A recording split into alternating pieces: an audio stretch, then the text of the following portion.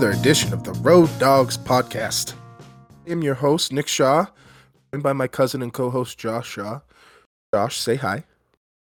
It's an early cast today, Nick. Go. It is 10:30 my time. It is 8:30 your time. But as they say, the early bird gathers no moss, and the Rolling Stone catches the worm. All right. I think we're at our best in the early hours. I feel more alert at least. Like when we do like an afternoon cast, I feel like I'm a little punchy, Mm. in a good way sometimes. Like the Prometheus episode, that was an afternoon show, and I won't lie, I was a bit It's a harsher. slog. I was a bit harsher that movie than I would have if I was maybe like, all right, we're awake, we're fresh, we're energized. It's a new day. Night shows. Yeah, yeah. We've done a couple night shows. I think the first Josh Pretty was a night show, and that was an event to say the least. Yeah, I think the first Josh Brady was at night. Might have involved some brown liquor on my end. So I think it got a little rowdy that first episode. Yeah, for sure. We've definitely become more nuanced as we talk about the Truman Show, 2 weeks in a row with all these big philosophical themes. This seems like the place to do it. We're like the kids in college now who like took a class and they're like, oh man, well, we could party, bro, but we're all gonna die one day. And it's just this is where we are now with the show. Yeah, we're too busy spending our time reading the works of Eric von Daniken. That I don't know if he's alive or not, but I'd love to get him on the show just to be like, hey man, like, what's this about? Like, you're telling me that you just think that like giant alien men came down and made us? What? Eric von Daniken, if you're alive, longtime listener, friend of the show, come on over. You're always invited. He'd be like, I love that, thank you. What if he sounds exactly like Colonel Tom Parker? That'd be a great twist if he's like the real life inspiration for Tom Hanks' performance.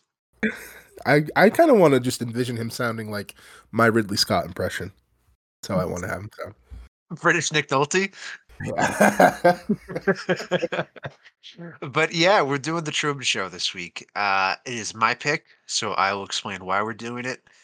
I didn't really know where to go for this week. We talked about basketball last week, and then I looked into like the history of that movie, and then I thought about that movie, and then I remembered that movie. It was like, might be better off if we pick a better movie than basketball. So I kind of jumped ship pretty quickly. Have you seen basketball? Oh God, not for a long, long time. Yeah, There's it's a been at great, least like a decade. there's a great Joey Diaz story. Shout out Joey Diaz, a stand-up comedian, involving like his time on the set of basketball in stealing shoes and this whole racket. So like, it is a movie that I am conscious of and like have thought about recently. But it's not, it's not something that I return to on a regular basis. Well, because it's when Matt Stone and Trey Parker are like really at the culmination of their powers, and Hollywood's like, all right, how do we capitalize on South Park or turn them into like household names?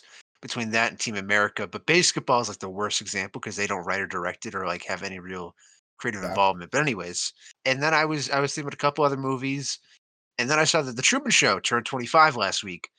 I was like, oh, that's a great movie. I haven't thought about in a long, long time, but I remember being very fond of it. I always enjoy Jim Carrey. I like when we talk about artists and filmmakers we haven't talked about yet. Add someone new to the canon, and I picked it. And I also thought it fit in pretty well after last week when we were talking about creationism and existentialism. And I was like, I guess it's just like June questions of like sanity and morality and all these things. Yeah, why not? I mean, we're totally qualified to answer those kinds of questions. I mean, suffice to say, we have PhDs in like every single thing you could possibly think of: literature, Mm, science, mm, theology. mm. We're just geniuses, certifiably. Oh man, I mean, if you really want to get down to the brass tacks of it, does anybody have the right to tell us, Josh? I mean, where we came from? Moving on, the Truman Show Eric turned Von 25. Kid, come onto the show. Here he is. When's the first time you saw the Truman Show?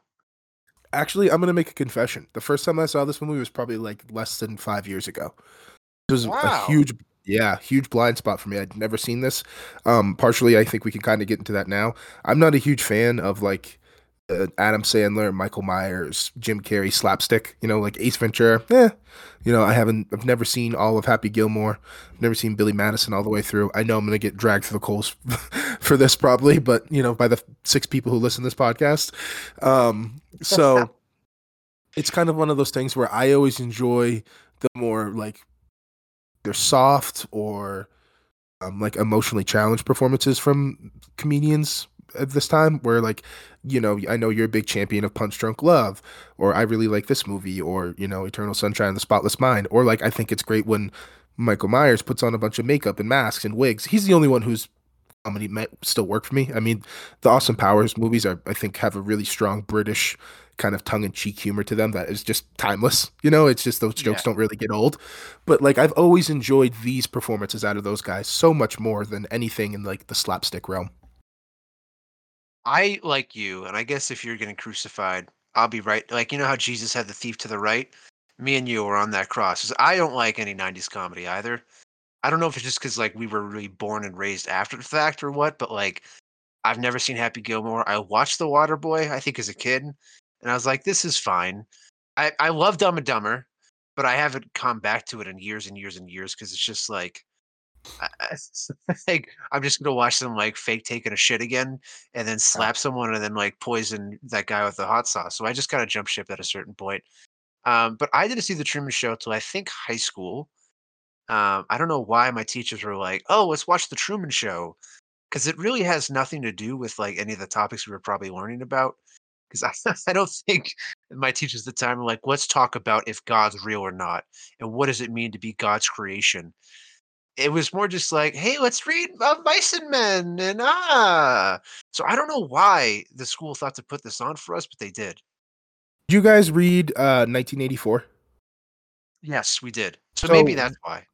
So we did kind of a thing in my class, at least, where it was like 94, and then we watched The Truman Show. To me, like the parallel to the two, maybe not necessarily in the sense of creationism, more to me was like social constructs and control, right? Where we all Mm, kind of kind of more or less on this conveyor belt of like people call people wages, but like things like that, where we're just kind of like eat, sleep, work, repeat, like there's not really a lot of breaking the milieu in between. So that's where I kind of fell more so when I watch this movie still than maybe the creationism, but with the Christoph character, which I'm sure we'll talk about later, there I feel like some of those things are definitely there. well, yeah, I mean, we're getting ahead of ourselves, but the ending especially when he's like, "Oh, like, I was there to watch your first step," and all these sort of things, the way he's positioned of he's just speaking from the sun, Mhm, very much felt like a very Christian sort of idea to me, but, yeah, for sure. I think I came back to this movie over the years, and I was like, "Man, that is a good movie." Like, I didn't really appreciate it back then for what it was, but coming back to it this week, I was really and I don't know how you feel since you kinda come back to it for the show. I was really felt this is a great movie, quite honestly. Yeah, totally. What a brilliant script too. Like Oh, yeah.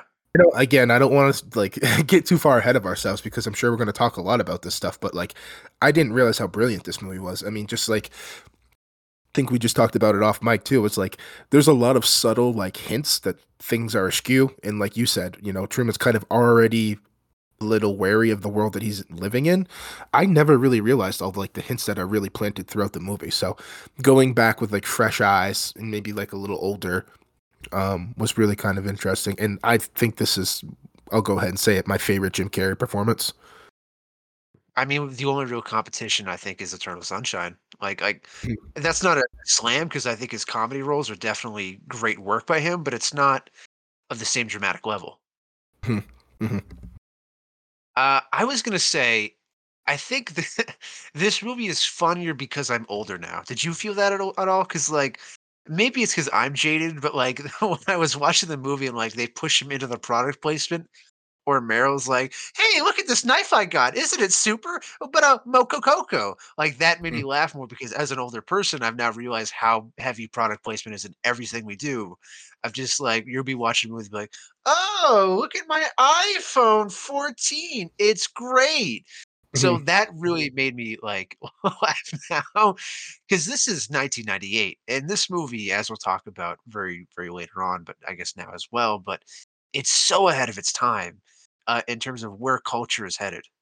I have that in here too. Like, I think this movie might be the most like unrelatable. We were watching some documentaries leading up to the show, and somebody said that, and I thought that was a really great point.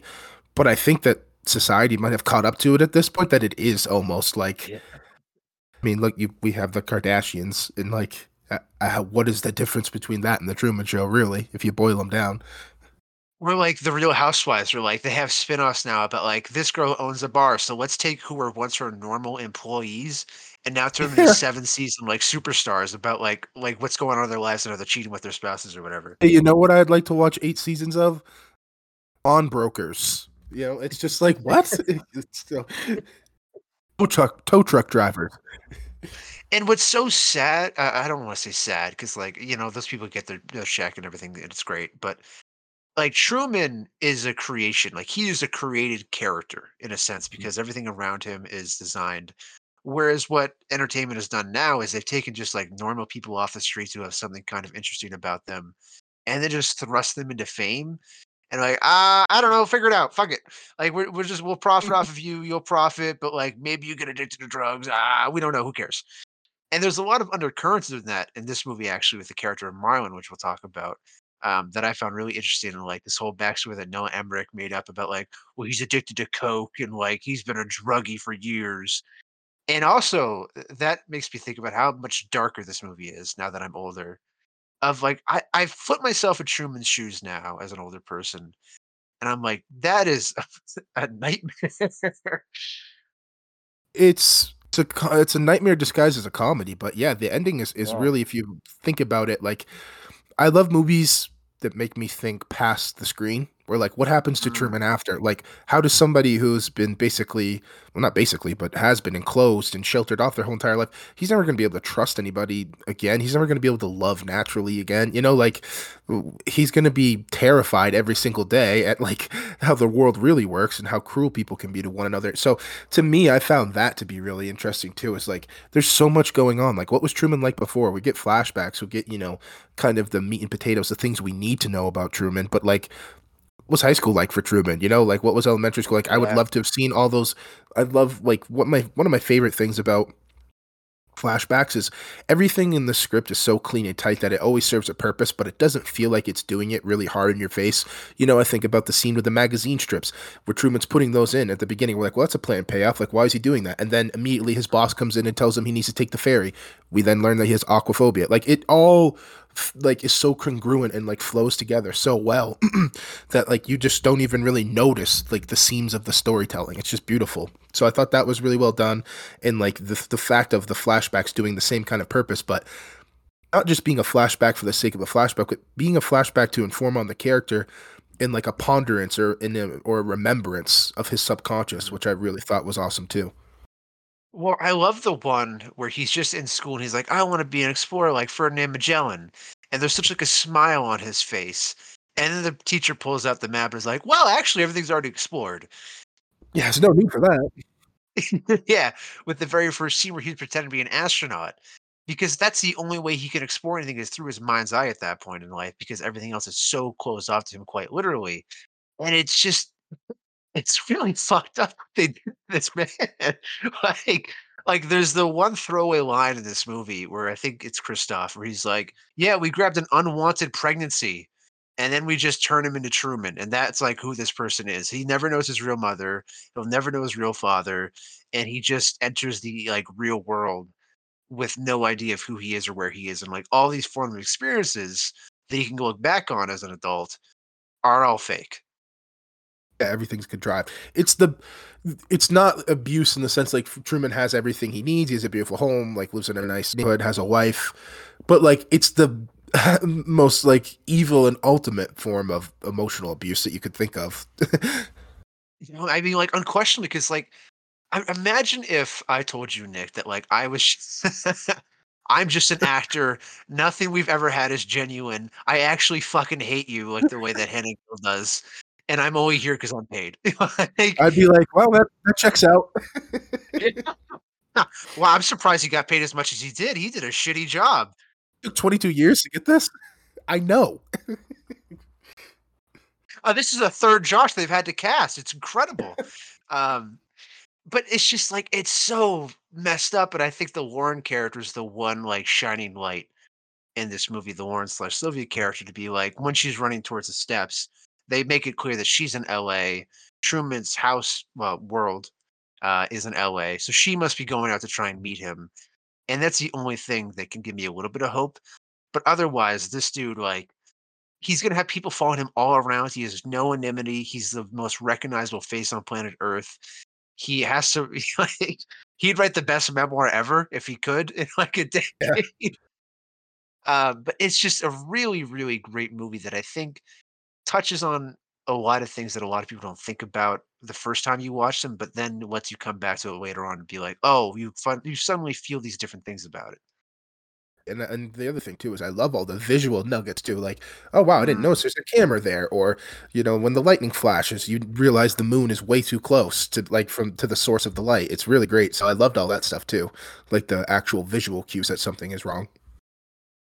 Peter Weir, we'll talk about him more when we get to like when he's announced as a director and everything about that. But like, I really appreciated how he films this movie because there's a lot of directors that could take like the fisheye lens that he's doing, which is for what those people who don't know is like you're just using the camera as the camera. I mean, can you explain it any simpler than that, Nick? Well, like just like I guess fisheye lenses give like this apparatus as if you're looking through like a peephole almost. If that would like Right. Yes. for anybody who's visually kind of trying to think of what it might look like maybe some of the early 1990s skate videos use them very heavily. So anything like by Mhm. Spike Jones has a lot of fisheye lens. And the way Weird uses that lens, you could use it to like stabilize. You could have it on a very steady thing, and then we're following her around like this. But he always has it like as a pin, or it's always like a logical place that someone would hide a camera. And because of that, the whole movie feels even more voyeuristically than just like the plot. Because I feel uncomfortable when I watch this movie almost because like the camera's always like looking up because of where it's placed, or here or there. Like it never feels like, "Oh, this is a fun show I'm watching or a fun movie I'm watching." There's always this feeling of like, "Man, this just doesn't feel right." Like I'm getting jostled around all the time. Yeah, no, I mean, I guess I'm shooting all my bullets to start off early, but yeah, I kind of felt the same way. I thought it does a great job with like voyeuristic angles. Like the camera's always peering through objects or around them, or I love the thing with the keyhole slot, or like Peter Weir talked about in the making of the film, they placed a lot of like the fisheye lens cameras, those setups in like objects, so like in a briefcase, in a coffee mug, Yeah. or in the cabinets, like stuff like that. I agree with you. It's really great. It adds another layer to the film, but also like keeping with like how they made a world that seems so realistic with like, oh, we have over 5,000 cameras. It's like, oh my God, like they did a great job of like everything is just so works so well in that sense. Like I believe there's cameras in Truman's house. Yes. And the other way that he uses the camera really well, I find, to like capture that feeling of you're watching a show is like it's almost very thriller-esque, like when he's just walking down the street and you have that long shot of like someone just watching him through like what looks like just like a camera. And it's just like it's very eerie and upsetting. And like I appreciate that Peter Weir used the direction of this movie, the camera of this movie, to not just make you feel like you're watching like a sitcom. It feels much more that you're watching like the conversation, but it's like with Mhm. everyone being like, "Oh, Truman, having another great day." Yeah. Do we want to do the 60-second or less recap? Because I feel like we don't need to with this movie. Truman Show's pretty self-explanatory. It's self-explanatory, and I feel like everyone has seen it. I out of the loop having waited till my mid-20s to have seen it. So, yeah. So we'll just kind of jump into the pre-production cycle of it all and get into it. And it starts in 1991. Screenwriter Andrew Niccol, he pens a one-page treatment of a film then titled "The Malcolm Show." This treatment is very different from the finished product that we get. It's set in New York. It has a lot more in common with like a science fiction thriller, and that's one of the first pivot points in this movie that we really have to talk about. Is like, as I was watching this, I can easily see how this could be a science fiction thriller that like is starring like Matt Damon in 1998. Yeah, or like it could like kind of like diverge into a Twilight Zone episode. That's kind of like what I thought Yeah. of too, or it's just kind of more about like the suspense in the I don't know, like uneasiness of being watched than it is about the psychological awakening of breaking free of being watched, I guess. I think that I think there's a lot of really like strong messages about like society in this movie if you really look into it. Oh, I do too, and I want to talk about those later. But like, I think this is a really important choice too by Nickel and then Peter Weir later on, because like, if you just think about a show set in New York City, immediately the color grade is going to be very grays and browns and blacks and blues, and compare that to where the setting of the Truman Show and making this Sea Haven, which is like this magical town. It looks a lot like the Barbie promo images they've shown of Barbie Land, actually. Like, I Kind don't of know if you've does. gotten that vibe. Yeah. Like, everything's bright, everything's, like, really well lit and saturated really high. So that's a great change. And anyways, Nicholas Treatment enticed the producer Scott Rudin in 1993. He purchased the script for $1 million, and there's a later agreement made that Paramount will distribute. Part of that deal, though, was that Nickel really wanted to direct this movie. At the time, I think he's in his 20s to 30s. He hasn't really made a movie by then. He's going to go on to do some stuff. We'll talk about that in a second. But Paramount is just like they clearly like the script, but they're not sure they want to give, I would say, this brilliant idea to a guy who's like, hey, I'll do this. And his estimated budget around that was $80 million. So giving $80 million to a first time director, Paramount eventually was like, "Hey, we'll cut you out of the deal for a sizable check. You can still be involved, still want you as a writer, but don't want you to direct it." And I feel like that must be an awful feeling for Andrew. It's an awful feeling. Yeah, I'm sure that that's kind of tough to like have your project maybe taken, not maybe, but definitely taken out of your hands. And but that's it's the business, right? Like, Yeah. unfortunately, as much as that sucks, and it's the business. And the good news is he goes to direct Gattaca, which I think is a pretty good movie. He directs Actually, Lord of War with Nicolas Cage, pretty solid movie. solid He's got flick. a yeah, he's got a couple other things he's done. So like I feel bad for him, but thank God he like didn't just rot on the vine or whatever. So that's good. Well, and I don't think this movie would have been good. Like this movie needs the patient and steady hands of like a veteran director or like a sage director. It's not. I don't think this is a really ambitious first feature. I don't think that it would have been nearly the movie if it directed it personally. And I think the other thing that is important about Andrew Niccol kind of not directing this movie is he probably doesn't come up with the idea of Jim Carrey. Because if you're a Yeah, first time director with that big a budget, and he's automatically going to think that his idea of New York and all these sort of things in the science fiction thriller are more apt than what this movie becomes. So it's almost a case of like, I feel bad for you, but the best thing happened, which is that you stuck on as the writer, but other people brought in better ideas. sure. Everything falls into place for a reason. The directors that Paramount starts going after, they look for A-list directors. And the first guy, I read this and I was like, "Excuse me?" Their first choice was Brian De Palma. Yeah, I mean, it makes sense from some of the voyeuristic things we talked about, Mhm. like, I think you would have done a great job with that. But I think what I love about the Truman Show is there's a soft, tender, almost cartoonish element to the movie and Jim Carrey's performance, and I think you lose a lot of that if it's Brian De Palma. It's the woman wielding the knife on Jim Carrey in that scene, his wife wielding the knife, Meryl, with the knife on him instead of him, kind of like freaking out. So I think you lose a little bit of the tenderness if he's the director, but I do see it, working. And I wonder if at this point they were still kind of maybe thinking of doing this as the sci-fi thriller, more kind of dark project. Because at this point, Brian De Palma's not doing much besides making mediocre to bad movies. I mean, in 1999, he's got Snake Eyes, which stars Nicolas Cage as an undercover cop who gets caught up in like a gambling ring, I think, which is a pretty decent movie. I haven't seen that in forever. In 1998, and then 2000, he makes Mission to Mars, which I remember watching on HBO as a young kid and even being like, "This movie sucks." So, little sliding doors there. Well, De Palma, and I haven't seen a lot of his movies, so I don't want to judge, but he always felt like kind of a harsh filmmaker to me. Of like maybe he's kind towards his subjects, but the feelings are never like very strong or sentimental. And he's coming off of like Carlito's Way around then. So like I'm trying to picture him like sliding into this movie, and I kind of just can't. Like I think he'd make it more the conversation than he would. I don't know what a good comparison to the Truman Show otherwise is, but Shout out the conversation, Josh. Good pull, babe. I mean, I what can I say? I'm good at this sort of thing. I've seen a couple movies here or there. The good news is that De Palma and Paramount, while under negotiation, things kind of break down.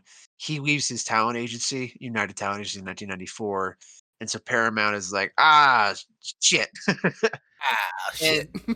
and and they start going like, well, we still want an A-list director because we really like this script, and so they consider the following directors, and I'm gonna let the audience know this is a wild list. I am still processing it, and will continue to process it. It is Tim Burton, it's Sam Raimi, it's Terry Gilliam, it's David Cronenberg, Barry Sonnenfeld, and Steven Spielberg. They're all like, "Hey, all of these 8 directors that are all wildly different from the next guy, let's all consider them. Let's just do it. Why not?" I see some connective tissue in the first three. Yes. David Cronenberg movie. I mean, it's Truman has a camera up his butt and he's got to remove it from his stomach. It turns into a like body horror film. I think with Steven Spielberg, it probably gets a little too tender, but I mean, I'd love to discuss the first three at least. So let's talk about Burton. So let's just get around. He would have cast Johnny Depp as Truman, like Eh, like it would have been the Johnny Depp Truman Show, and he would have been like isolated. And I don't think Smokey. Truman would have a wife. Yeah, like yeah, I'm an insurance agent and I really don't like it, but it pays the bills. Stuck here for years, traveling, trying to get free from the dome. Is that Ridley Scott? Is Ridley Scott back? What was Oh, that? that's Johnny. That's Johnny Depp. Okay, I don't know. that's Johnny Depp. Okay. My attempt. But the Tim Burton Truman Show, it's interesting because he how far away is Ed Wood at this point? Because I that don't know. feels The thing that I would say that I feel with this would be Edward Scissorhands, an yeah. isolated, almost outsider who is aware of his surroundings and how strange they are and how different he is from everyone else. The kind of plastic, waxy suburbia, bright pastel colors of like the Edward Scissorhands neighborhoods and stuff like that, and the school. So I could see it, with him. I just wonder if again, it's just like I feel like Peter Weir just like strikes this great neutral, like perfect balance where everything, all of the elements of like the tragedy or the comedy or like the kind of cartoonish, like suburbia elements never feel too heavy. And I feel with either Tim Burton or like any of the other guys on this list, you just get too much of one thing. Whereas it's just like a Mm. perfect balance with Weir, in my opinion. I I would have been really curious to see what Sam Raimi could have done with this because I think, Really? yeah, because like say what you will about Sam Raimi at this point in his career in the 90s. Spider-Man is obviously a little ways away. But when I go back to the Spider-Man movies now, I do find them so warm and kind and like sentimental. Like it's kind of hokey and You're right. cheesy. Um, like Tobey Maguire, he's not he's not the best actor, and I wouldn't praise him. But there is like a gentleness to him in those movies and like that whole tone. I think Tobey Maguire's performance in Spider-Man 2 is good. I'm gonna say that. I just rewatched it It's recently. great. I'm gonna go on a whim and say it's good. So this is what I'll say about Sam Raimi because I love talking about this stuff. It's getting me hype. I love I think when we're talking about all these guys too, is he would have the inventiveness. He's always like trying to Mm, do weird things with the camera. Let's put it on a wire and throw it across this room. Let's spin the camera around 180 degrees. He's always trying to do weird stuff like that. So I think in that sense, you would have had a lot of really cool stuff visually. The only thing is, I just don't think this is the type of story he's great at telling. Like he's good when he's like going 90 miles per hour. This movie is a rocket ship, right? We're on point A. We got yeah. to fight the bad guys to get to point B, and like in between, there'll be some funny slapstick and jokes. Like that's when I think Sam Raimi is operating at his best, and I just don't think there's enough of any of those things in the script for him to have like I don't know bombed onto. So in the 90s, he's coming off of The Quick and the Dead 95, A Simple Plan 98, For the Love of the Game in 99. Simple Plan, so underrated. I think that's a good point you just made. And I would say also, I think if you get Jim Carrey in The Truman Show with Sam Raimi, I think it's way slapstickier. And I Mhm. think, as we'll talk about later, that's what makes it such a good Jim Carrey performance. Is that he's holding on to these elements of like the Jim Carrey we all know and love at that time, but he's dialing them all down to always like feel in with the character. or like reshaping them, right? Like I think of the scene when at the end when he's screaming on the boat, like he's like, "You're gonna have to kill me!" Like that's no different than like not no different. Like don't I don't want to besmirch the guy because he should have been nominated, but like it's just like turning Ace Ventura this way as on the Yeah. puzzle piece. You know, it's just reshaping, and I think that's really so great, and just shows how talented he is of an actor. Spielberg Truman Show, I kind of I kind of fuck with it kind of hard. You're turning your head like, yeah, you're shaking it. Why? I don't know. I don't want to be like The zag on Spielberg? yeah, I don't want to be the zag on Spielberg because that's such a dumb take Lord bull. But this movie's too sweet if it's Steven Spielberg. You know, Christoph it has like a backstory as Yeah, to why he's mean, and him and Truman and the father son connection is just way stronger if it's him. I feel like the family stuff gets in the way more. It's just I think that it's a little too friendly and kid oriented. That's the thing about this movie. It's like you could show this to a 12-year-old, they probably wouldn't get a lot of it, but it's not like you're going to scar them or show them something that like is going to like do detriment. If anything, it's probably going to maybe open up their eyes a little bit to like product placement or like how phony we are with one another, maybe. But right. like you can also watch this at 35 and feel the same exact way or learn completely different things. So I think with Spielberg, you just kind of go down this lane where maybe Truman becomes a little bit too hokey and wholesome. I think if it's a Spielberg version, the romance between him and Sylvia/Lauren is played up a lot heavier. I think Mm, it'd be like she's in the universe and that she would be an actress that turns, and then they have to escape together. that's a good point. Spielberg is just yeah, like, I think this movie does a right job of being like, "Okay, let's be warm and gentle and kind," but not to the detriment of the script and not to, like, bend the ideas of, like, this is a perfect world where, like, all these cameras are, like, magnificently placed, no one blinks at the idea of conning this guy. You know, the other thing too, I just kind of had kind of pop in my head. Steven Spielberg doesn't do alone well. Like, think about That's all his true. all his movies are like a group, like E.T., Saving Private Ryan, at least all the best ones, The Fablemans, Jaws, all the great movies, Close Encounters of the Third Kind, really kind of involve not an ensemble cast, but there's always a group of people, a family trying to get through. Whereas I think the Truman Show is a really solo journey, like one man's experience. Obviously, it's called the Truman I Show, mean dude. I mean, the dude's literally trapped inside a giant metal dome, and no one else is there to look out for him but himself, honestly. Like, and I think that's one of the like brutal things about this movie that I really appreciate. Now that we're even off the track, but like, there's no one in this movie who's like, "Hey, man, this is wrong. We should stop this." Like, they're like, "Well, we can't kill him at sea. We'd stop the show." Like, it's a very nihilistic, cold movie in that regard. Even say like Marlon, his best friend, who I think does truly love Truman, is never like when Truman runs away, he's not like, "Good." Like, "Yes, I'm glad he's getting away." He's like, "Ah, shit, we gotta find him." Yeah, not only that too. I mean, you talked about how cold and callous this movie can be.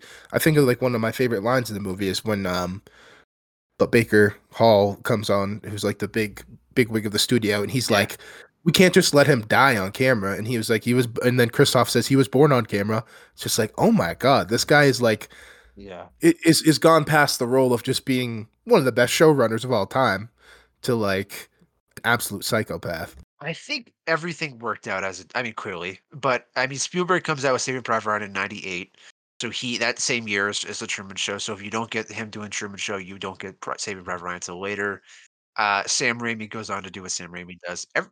Everything works out. Like, that's the other thing we should also say. These are just like considerations. No one was under negotiations.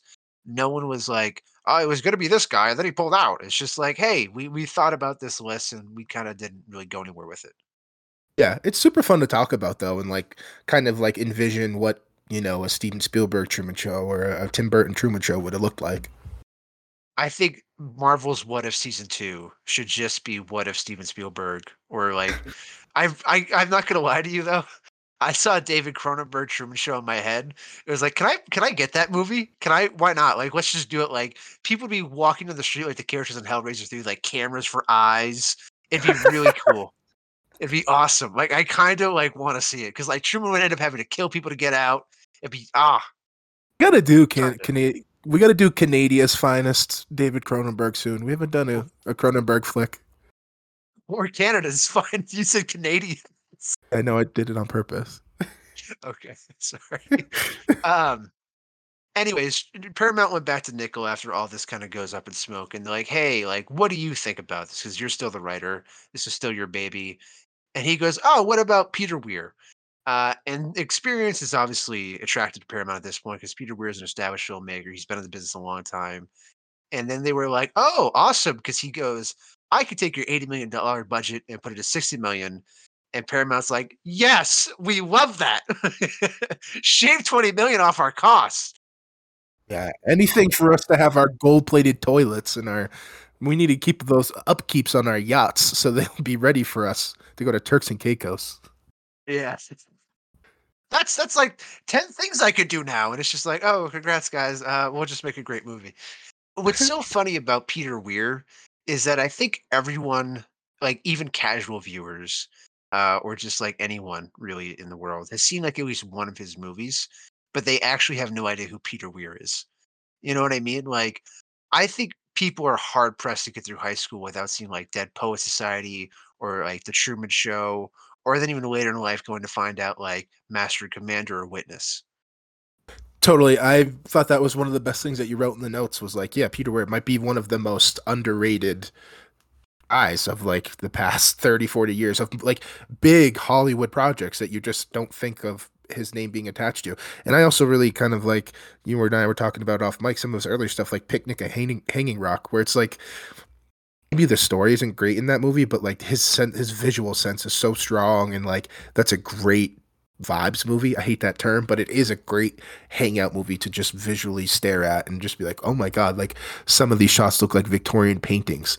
So like while he also has this ability to kind of like chameleon into big projects, I think he has the passion and maybe the thought process of like a independent filmmaker.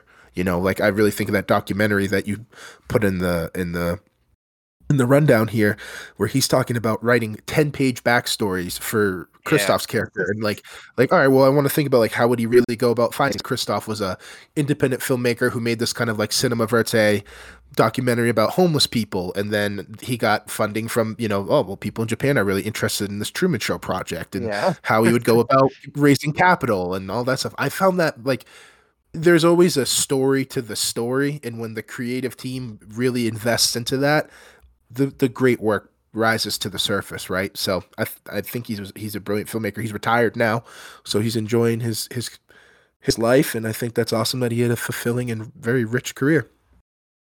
I think Peter Weir is a director that like will go down to the annals of history, not as like anything important. But to me at least, like he really does mean a lot to me because like a Dead Poet Society, maybe I've mentioned this on the show, but I was nearing the end of high school and I didn't really know what I wanted to be or do after that. And we watched Dead Poet Society in like the last couple weeks of class. And I was like, oh shit, I should just become a teacher. Like I could be the Robin Williams. Which that's kind of crazy to be like, me, Robin Williams, we're the same. But I was like, I could be Robin Williams for like a group of kids. That'd be awesome. And I went to my freshman year of college and was like, I'll be a teacher. And then I dealt with kids and said, nope, never mind.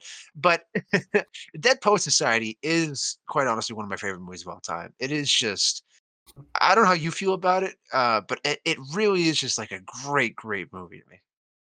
It's a really, really good movie. I haven't seen it in a long time. It is one of those movies, kind of like Glory, where I feel like all of my like core memories are tied to school, which Yeah. kind of weighs, it kind of bogs it down a little bit. So it's a movie Yeah, that I that's definitely fair. probably should go and rewatch again. But yeah, I haven't seen it in so long. It is amazing to me though. Again, like you said, you're like, oh yeah, Peter Weir directed that, or like Master Yeah. and Commander, and like Master and Commander. I just want to say too, kind of a forgotten movie. Check that out. That movie's amazing.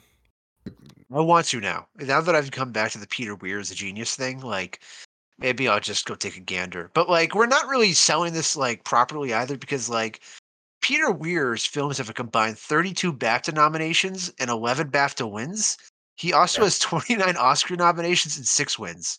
So like this isn't just like blowing smoke at people's ass. Like he has more nominations than Kubrick or Hitchcock, I think, by a pretty wide margin. Yeah, definitely Kubrick. Probably Hitchcock too. Speaking of Peter that, Weir. I just like to say, since we're on the topic of Hitchcock now, and De Palma, a little kind of like a Yeah. disciple of Hitchcock. I was watching Psycho recut last night, like the Mm. uncut version on restored Blu-ray. I'd just like to say, shout out to the dog Hitchcock. That movie's a masterpiece. Looks so great. Anthony Perkins, amazing performance. I mean, I wanted to shout out Hitchcock real quick. I might pick a Hitchcock movie next week. Have you guys heard of this movie called Psycho? It's just kind of like it came out and went in the 50s, I guess, but it's great. Like 60, some 1960, Josh. sorry. But yeah, I just rewatched that. It looks beautiful. The sound on it is so good, man. They did a great job. They restored it to 4.0 surround sound from that original 4-track recordings. Come on Wow. now. I love that stuff. Give it to me. Shout out all my dogs who love physical media. That's the end of psycho tangent. I feel like this just ends with you like in Rocky and Rocky 4, like on the mountaintop, just shouting like Hitchcock. Like No, you no, just I'll tell you how this ends. This ends with me in a okay. dark screening room, just fat and naked, watching movies nonstop with a Naked. huge scraggly Wait a beard, second. like Howard, like Naked. Leon, like Howard Hughes, just Let's just alone. go back to the naked part. What's wait, what like you're just watching movies just like like I Jabba, don't you're know. just sitting there watching like Yeah, Hitchcock? yeah. All right. Hitchcock, That's anybody. enough. I'm just watching old 35 millimeter prints by myself, long ass fingernails. Oh god damn. I mean you just said some vile things before we started recording again. On top of this, like I think you need like a psychological exam, dude. All right. Jesus. Anyway, Peter Weir. Peter Weir, the last thing I'll say about him is like a person before we kind of delve into more like why he works with this movie so well, other than what we've talked about, is he's Australian. And so again, we've talked about this a bunch in the show, but like some of the best American movies or properties, I think is Succession, that's written by a British person, are done because an outsider can look at our culture and be like, oh, that's I don't know why I'm about to do an Australian accent, but be like, that's fucked up, mate. That's fucked up. And so I don't know. No comment on what that might have been. That might have been an attempt at an Australian accent. But I think that's important to mention here because he can look at American TV and the way that we treat people and go like, oh, that's how this would work. Because like there is like Christoph could be an Australian to him, and that's like, oh, that's whatever. I know that culture, but he's distinctively like, I'm gonna write a 10-page story for this American guy. totally. Yeah, I think you nailed it with like that outsider's perspective of being able to just maybe turn things on its ear, and you wind up having an audience that's going, "Huh, I never thought about that way, or I never looked at that way. That's interesting." When Weir assumes creative control, the first thing he talked about with Nickel was the script. And he's like, "Hey, I want to change the tone, number one, from like the darker science fiction thriller that we've talked about to more of a comedy." And he basically was like finding the lightness where Nickel found the darkness. And I think he might have added the Sylvia relationship. I don't know what he added or not, but there's no denying that like the script is definitely funnier post Weir.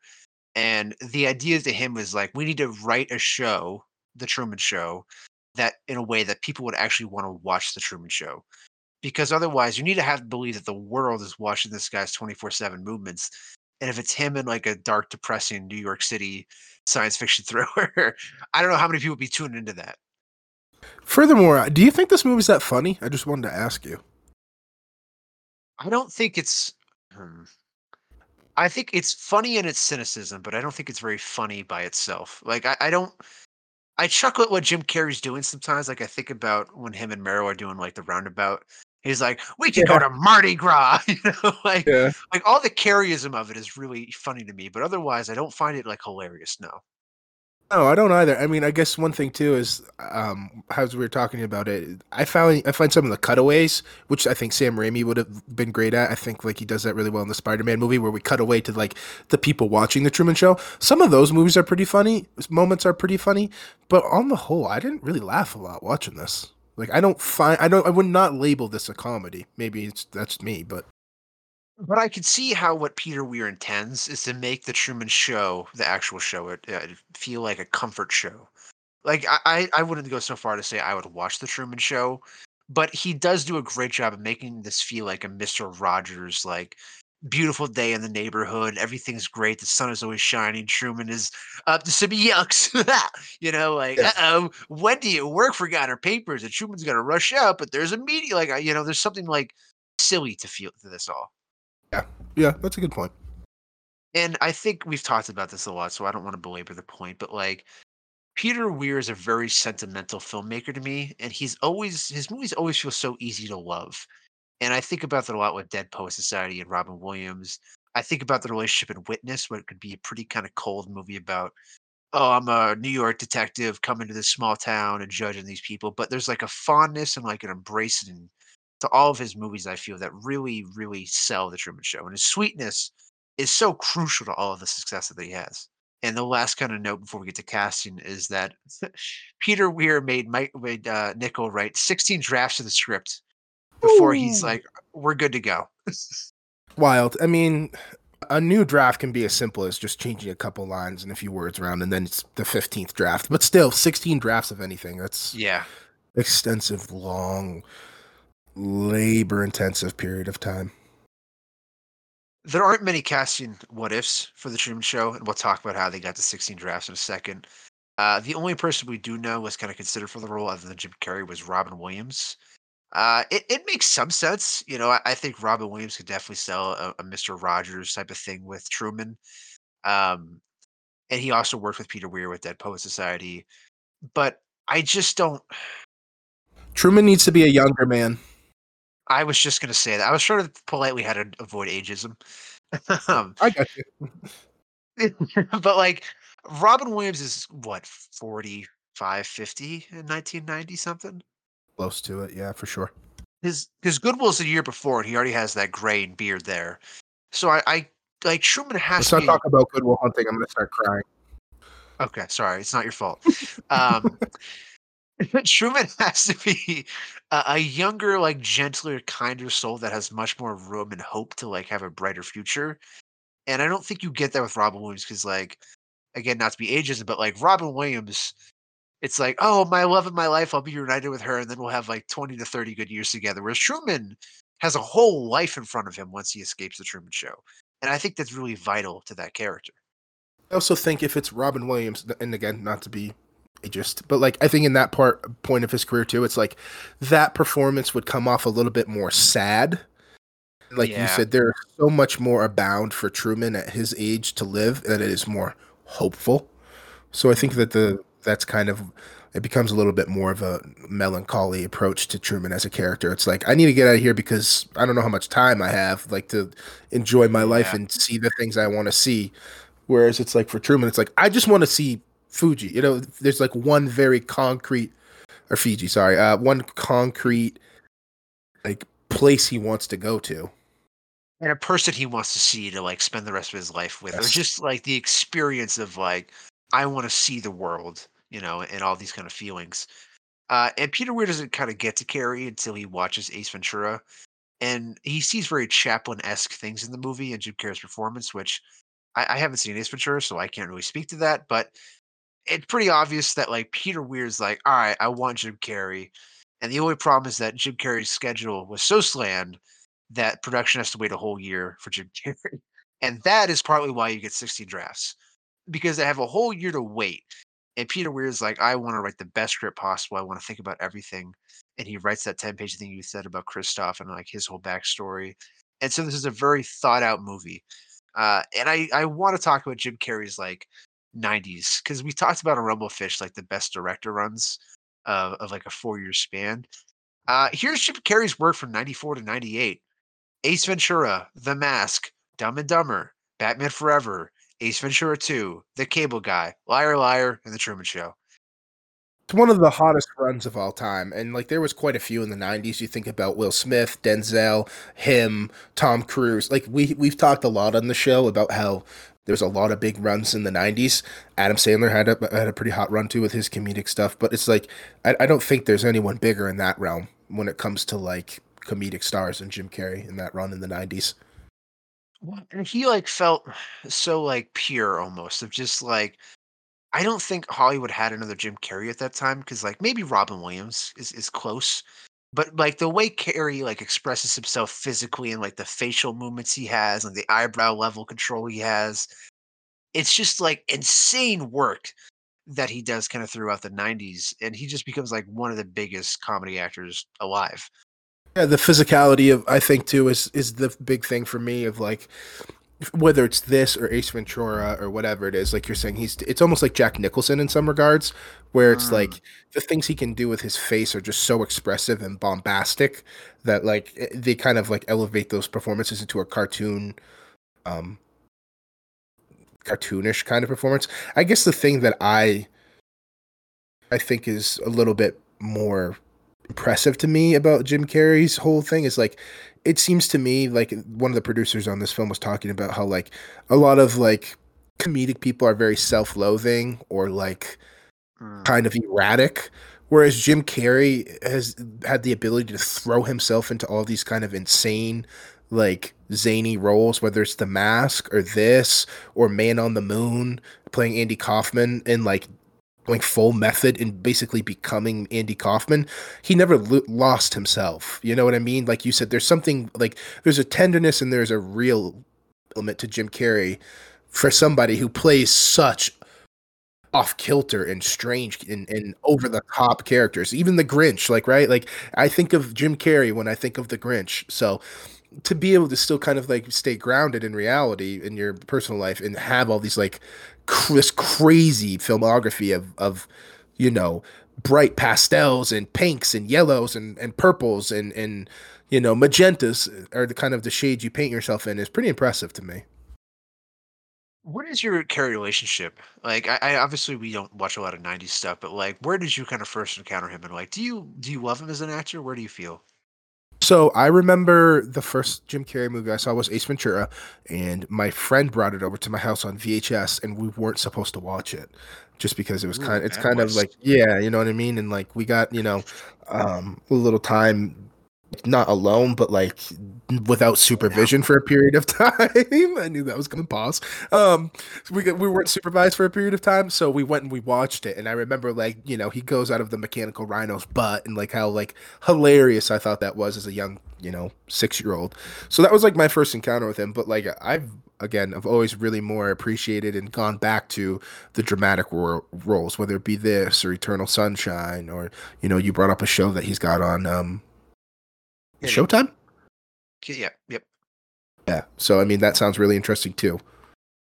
I don't really think I encountered Carrey till, like, Batman Forever, and, like, Dumb and Dumber. Like, my dad my mom always makes fun of my dad because she's like, "You like stupid things, and everything you laugh at is so stupid and dick and fart jokes," and, like, I can't I can't criticize as I do as well. And I think watching Dumb and Dumber as a kid, I don't remember how many times I rented it, but I remember we rented it a good bit, or we had the DVD, and I can remember that DVD cover so fondly of Jeff Daniels pulling the ears and all this sort of stuff.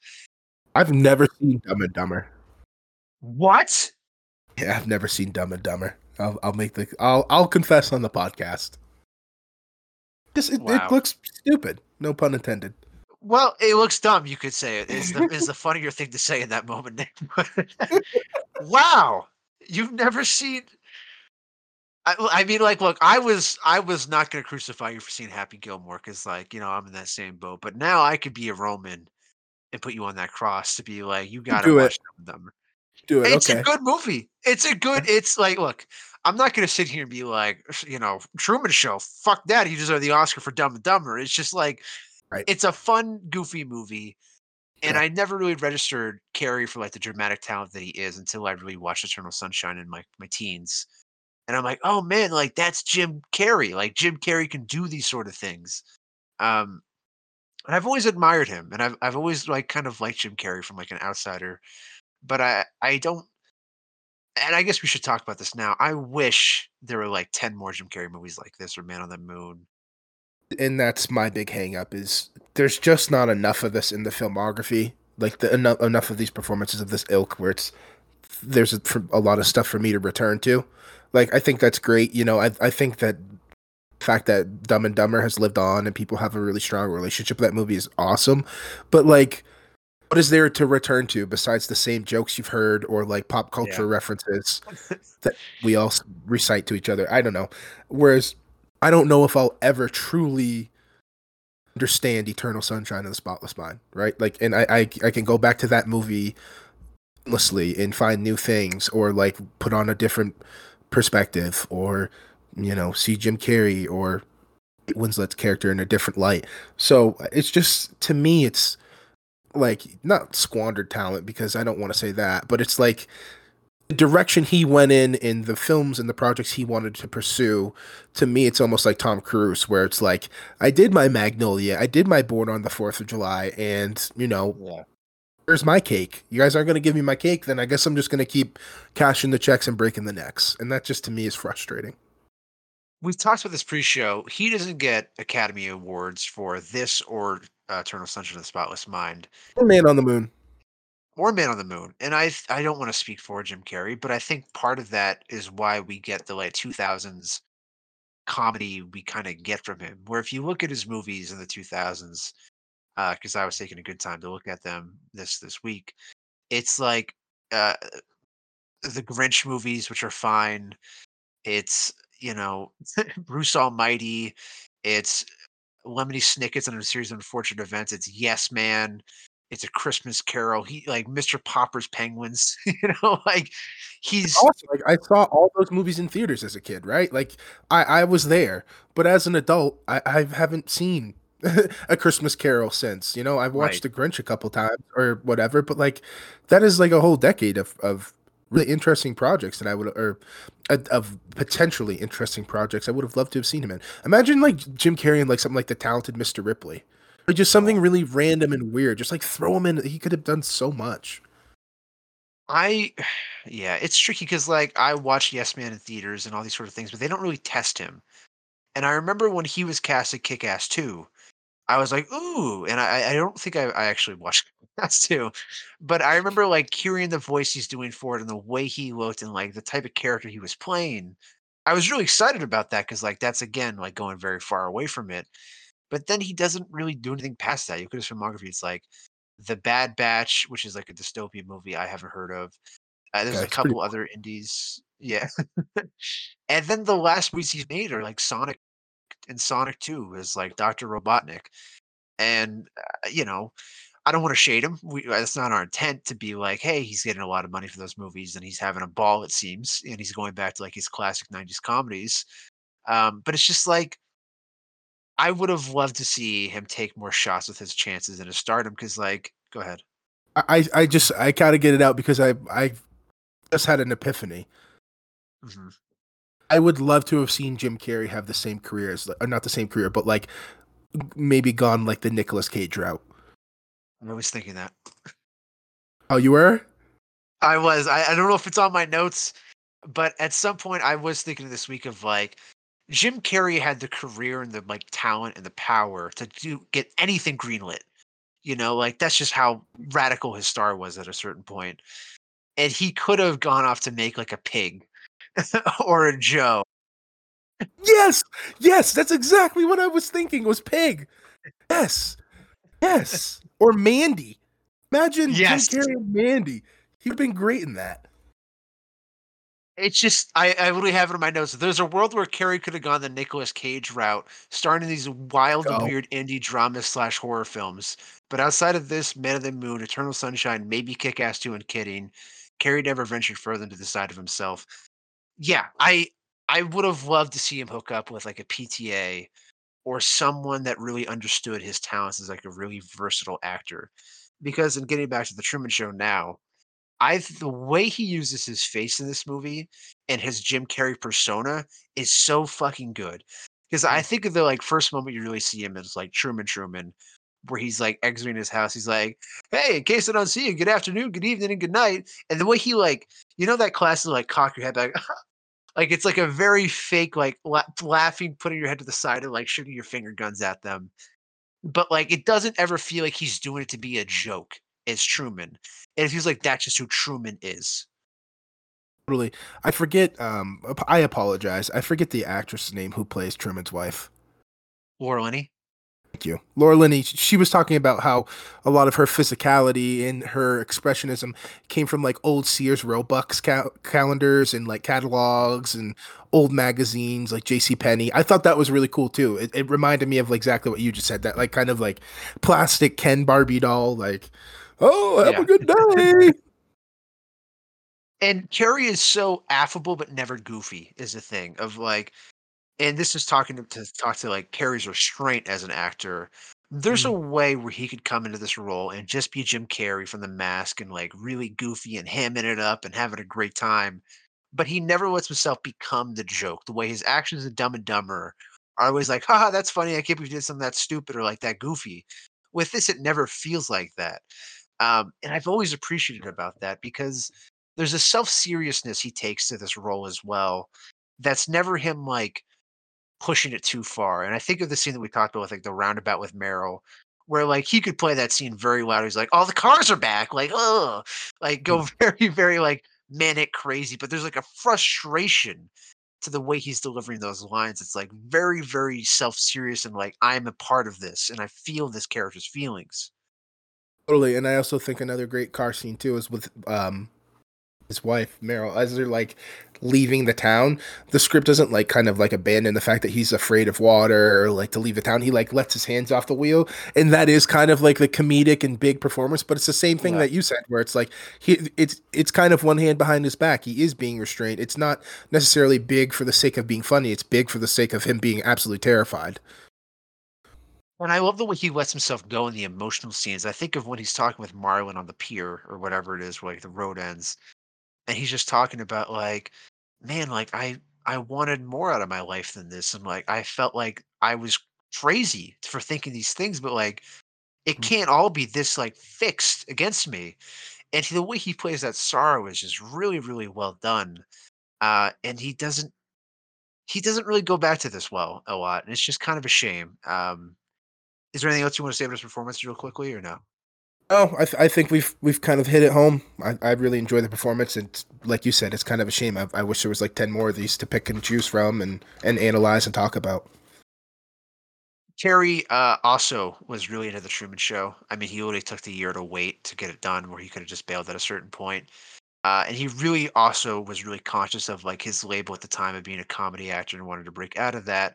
And he says that Truman is the fastest he's ever accepted a role because he just loved the script, he loved the idea, he loved trying to go off base, and he dropped his usual salary to make $20 million a movie down to $12 million a movie, which speaks to the fact that, like, look, I mean, like, $12 million ain't nothing to scoff at, but for a guy at that point in his career to go, I will purposely lose money to do this movie or to drop my salary demands shows he's so committed to this, and I think it is far and Really. away one of his best choices as an actor.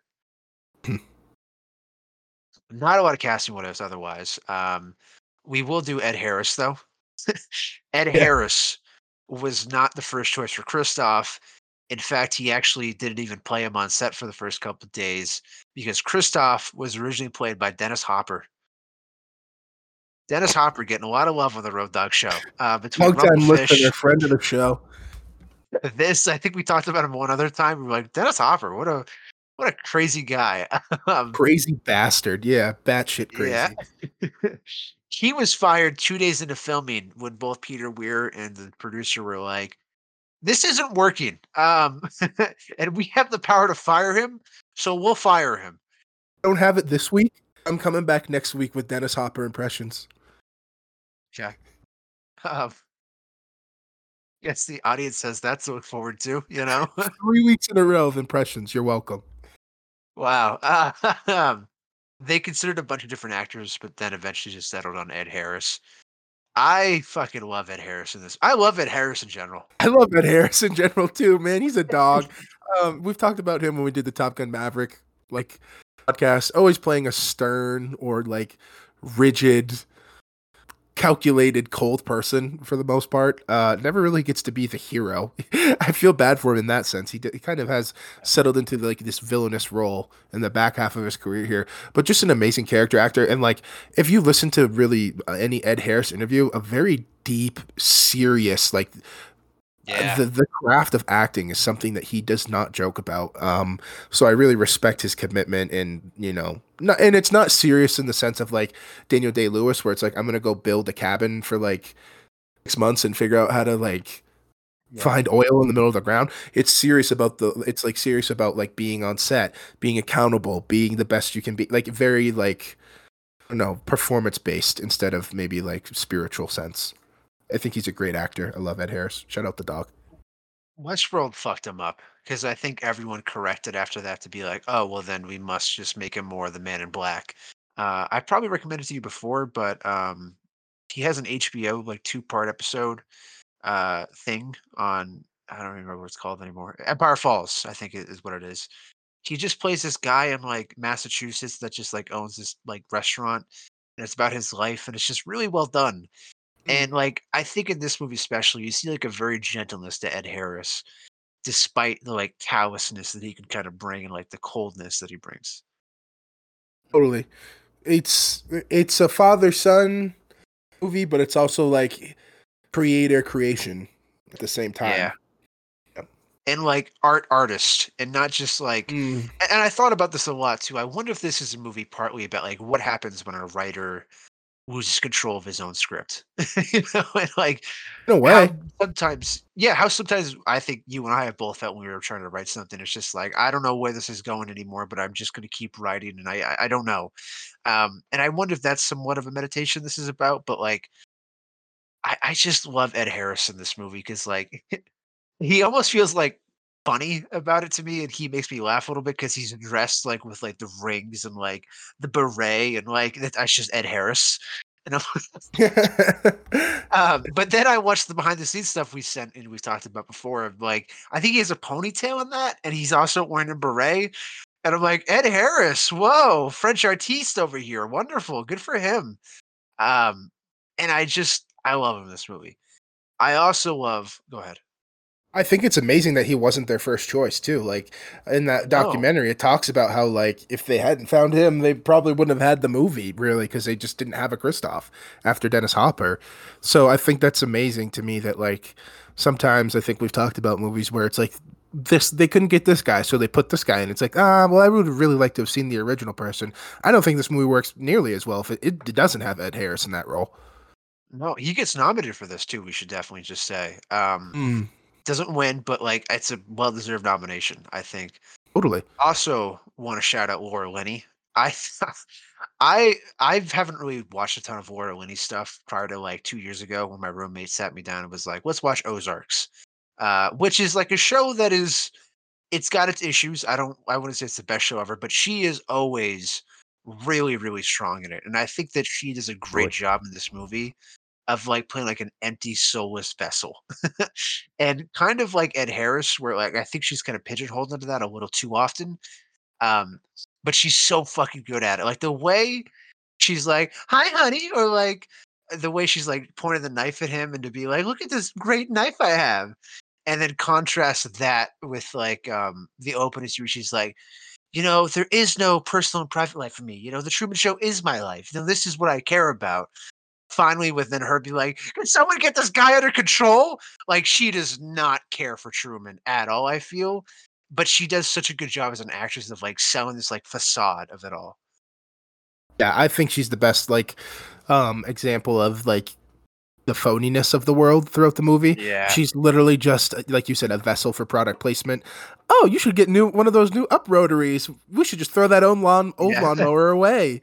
Like he's just like, okay, who are you talking to? I think that stuff's great. And like we talked about, like Peter Weir and his wife, who I think was also part of like the production team, like showed like old Sears commercials and old Sears like magazines to Laura Linney to kind of give her like the physicality or like maybe the posture and mannerisms that she was looking for. She said that was a huge piece of like her prep, and I found that to be fascinating too. It's like she basically created her package off of advertisements. So like we just want you to Yeah.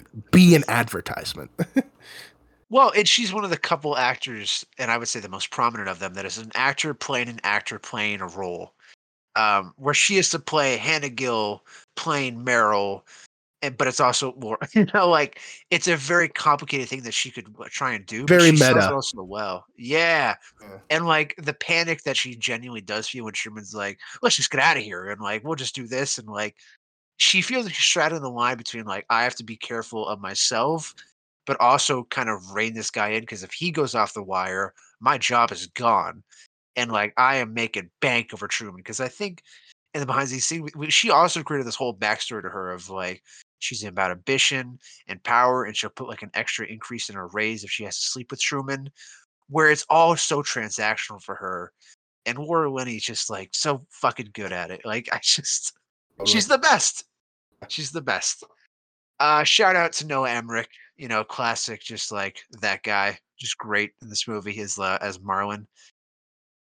You want to talk about Marlin right now, or do we want to wait for Yeah, later? let's do Marlon because Marlon's got some skeletons in his closet. I think Marlin's character is the biggest betrayal of the whole entire movie to Truman. Oh yeah, Because think about it, like Meryl is like his love and kind of gets placed into his life. Marlin and Truman are friends as young boys. So this is your yeah, best friend, your confidant. You know, this is the person you go to when things go wrong. Like they're like brothers. So to me, that is the biggest betrayal. But like you said, I love that Noah Emmerich kind of came up with this package where he was like, well, in order for my character to be in this world with Truman, I have to be from someone who is willing to subject me to the same things. So he kind of yeah. came up with this like domineering stage mom presence that kind of like threw him into this world. And that's kind of how he rationalizes it. It's like he's no different than Truman almost in a sense. I found that to be fascinating subtext to the character and really kind of explains like, I don't know, his delivery when he's getting fed the lines seems like while he is giving an earnest performance, again, so layered and like meta in the sense of like he's giving a layered performance to Truman, but on the inside, you can tell that it's actually kind of killing him to be like, I'd walk out in traffic for you, Truman. I love.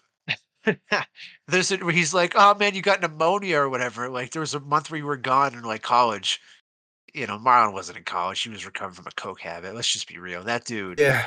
like, that dude is all sorts of messed up because you think about the societal pressure that Truman's under to be like, hey, we're going to just make this world for you.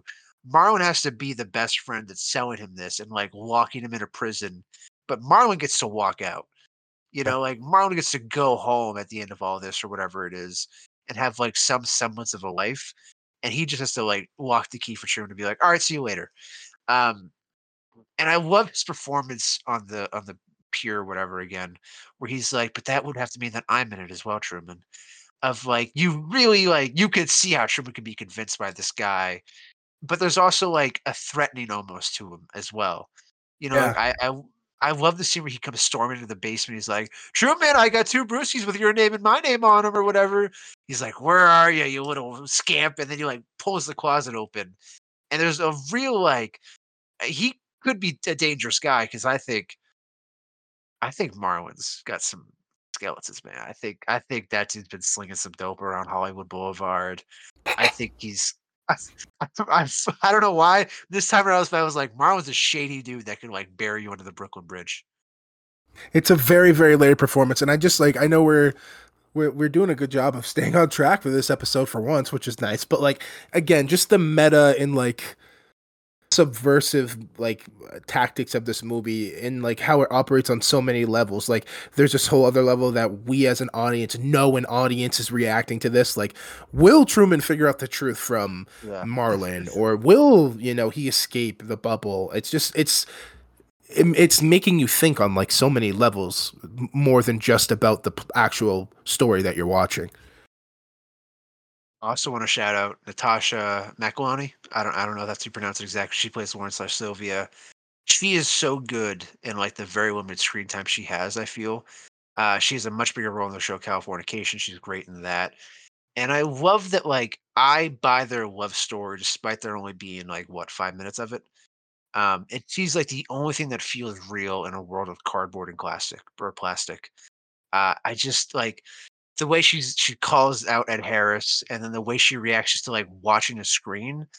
I'm trying Yeah. to like put myself in her shoes as an actress where Peter Weir's like, we're gonna lock you in a room and you're just gonna have to react to a television screen of like this awful feeling in your stomach of like Truman's not going to escape or that Truman might escape and all these sort of things.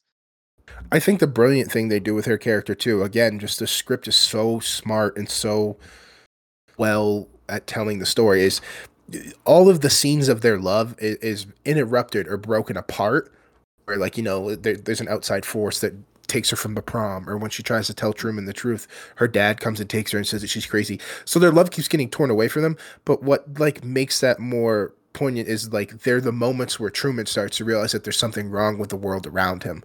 So there's almost like this like there's like it's again operating on two levels where it's like this is my need is to escape this world, this made up surrealist portrait, but my real want is to like find true love. And they're both interconnected, which I think is so smart.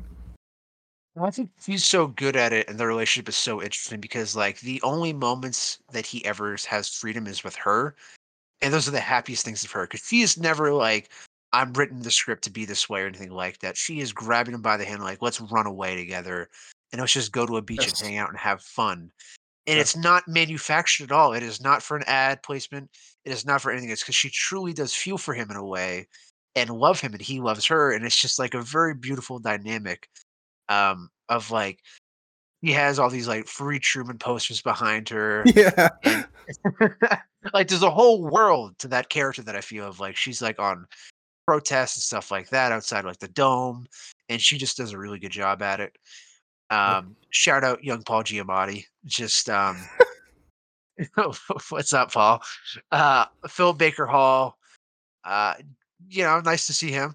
He doesn't have a lot to do in this movie as network executive. That kind of sucks, but he's good. You know, he, he's serviceable in this. yeah. Finally, not a cast member, but I'd be kind of remiss not to mention the composers, Burkhard Dalwitz, Philip Glass, and Wojciech Kilar. I love their score. I was really watching the movie when I have like a bunch of check marks each time something really pops up for me. I put 4 check marks next to the score because it does a really good job of straddling the idea of like this is the stuff you would hear in this TV show, but also it is emotionally connecting with you as a viewer that's objectively watching this movie. Mm. And I just it's a great like the piano. Like I forgot how like kind of iconic the score is to me and like how much I can remember pretty easily and recall it. It's manufactured diegetic sound, which is so strange. Like Yeah. that, like what? How many movies can say they've done that? And I love the way that you could see Philip Glass playing the piano in the room with them, Yeah, just to they be all got like, those weird little earpieces in. Yeah, yeah. And he's like, all right, turn this up so like kind of sad, but not too sad. He just like goes I'm to it and goes pushing. to work. Yes. Oh, it's just like it's so good. The Truman Show did really well at the box office as well. Speaking of good, it earned 264.1 million dollars against a $60 million budget. It is the 10th highest grossing movie in Jim Carrey's career. It's above Dumb and Dumber, Ace Ventura, Eternal Sunshine, and The Cable Guy. So that's pretty impressive feats to be better than those Wow, comedies. I never would have thought that either. I thought those I guys know. would be ahead of Truman, but hey, Especially with like home box office now or streaming and all that. I thought like Ace Ventura, The Mask, Dumb and Dumber, all those would be up on top. yeah, well, hey, it's crazy. People like movies about the human condition. Who would have thunk? You mean to tell me people like movies about like adult ideals, Josh? You're lying. You mean to tell me that people make movies about sophisticated ideas about creation and existentialism, and people like them? It's like, yeah, Yes. studios, they do. They actually love those movies because they think about them too. Um, as for awards, the Truman Show, it got around. It gets a bunch of nominations for the British Academy Film Awards, the Directors Guild, the Writers Guild, the Golden Globes, the Academy Awards, and the Blockbuster Entertainment Awards. Career high honors there. Shout out Mm, Ed Harris. He won the Best Supporting Blockbuster Award. Career let's moment. go. He must have been thrilled about that. He has that on a shelf next to everything else. He's like, hey, 72 years old, Ed Harris got that Blockbuster Award. Let's go.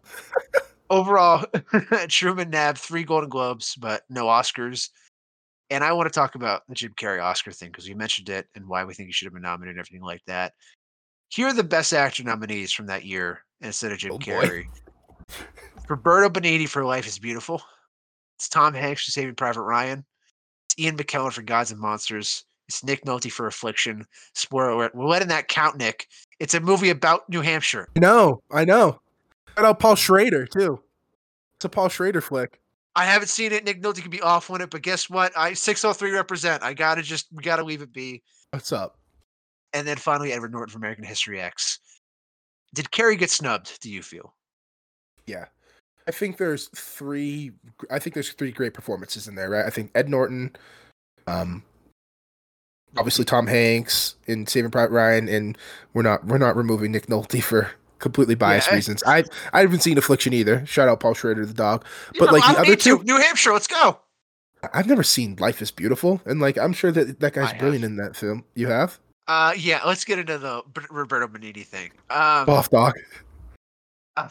This is ooh. I took an Italian cinema course. I've probably mentioned it before because I sound very snooty whenever I do it. And this was You one of the do. movies that we had. Yeah, okay, thank you. That we had to watch because this movie won Best Picture. I think. No, this is Shakespeare in Love, isn't it? Yeah, this is a bad year for the Oscars. A lot of things wrong. And I mean, look, I'll be honest with the audience. Like, it didn't help that I watched it over like at my house. It was a winter course, so it was like me just in my room watching Life is Beautiful. But I fucking hate that movie. It is. Yeah, I don't like. So for those you don't know, do you know what it's about at all? So it's a movie about, I believe they're Italian Jews that are picked up in World War II to go to the concentration camps. It's a very heavy movie in that regard. But the father, who's like this very like whimsical goofball, pretends to his child son that like this is all a game and that the concentration camp isn't the concentration camp. Yeah, I haven't seen it, but I have heard of this film. Now it's you're ringing a bell with that. Yes. And my problems with it are not that like it's disrespectful or anything like that, or like that I feel it's gross that like they would try and make a comedy about, the Holocaust or anything like that.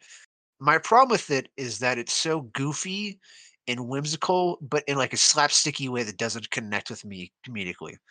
Like it just it didn't make me laugh. Roberto Benigni is so loud and like, oh, princess, like he's doing like the very big performance. And I mean, maybe I'm misremembering, but there's never a moment to me where Roberto Benigni like really sells like a really big emotional performance to that movie to me. And I just don't know why Hollywood was like, fucking Roberto Benigni, life is beautiful, let's go. To me, it sounds like a content nomination. It sounds like an Academy. It sounds par for the course for the Academy to do something like this. It's like this is a big movie talking about. The Academy likes poignant moments, like, and now it seems like Sure. nice moments and easy, safe moments, but like they like poignant, like difficult things like this. So it seems to me to be a content nomination. It I've did not make seen it. 230 million at the box office. It gets What was the nominated thing? for.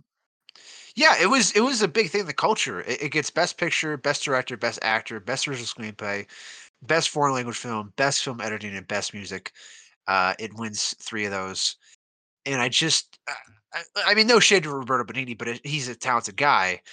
I just think what Carrey's doing in this movie is so much more drastic than what Roberto Benigni's doing. I think I agree with you. I think this is a good example as to why the categories have been expanded. More, you're able to have more nominations. But I think on the show we've talked about the Oscars a lot, and I don't want to like kind of be like a broken record, but to me, even this is a really, really egregious year where things got wrong. This is Shakespeare in Love year, but they always get it wrong. And I know that it's easy to look back on these things in retrospect, but like it's just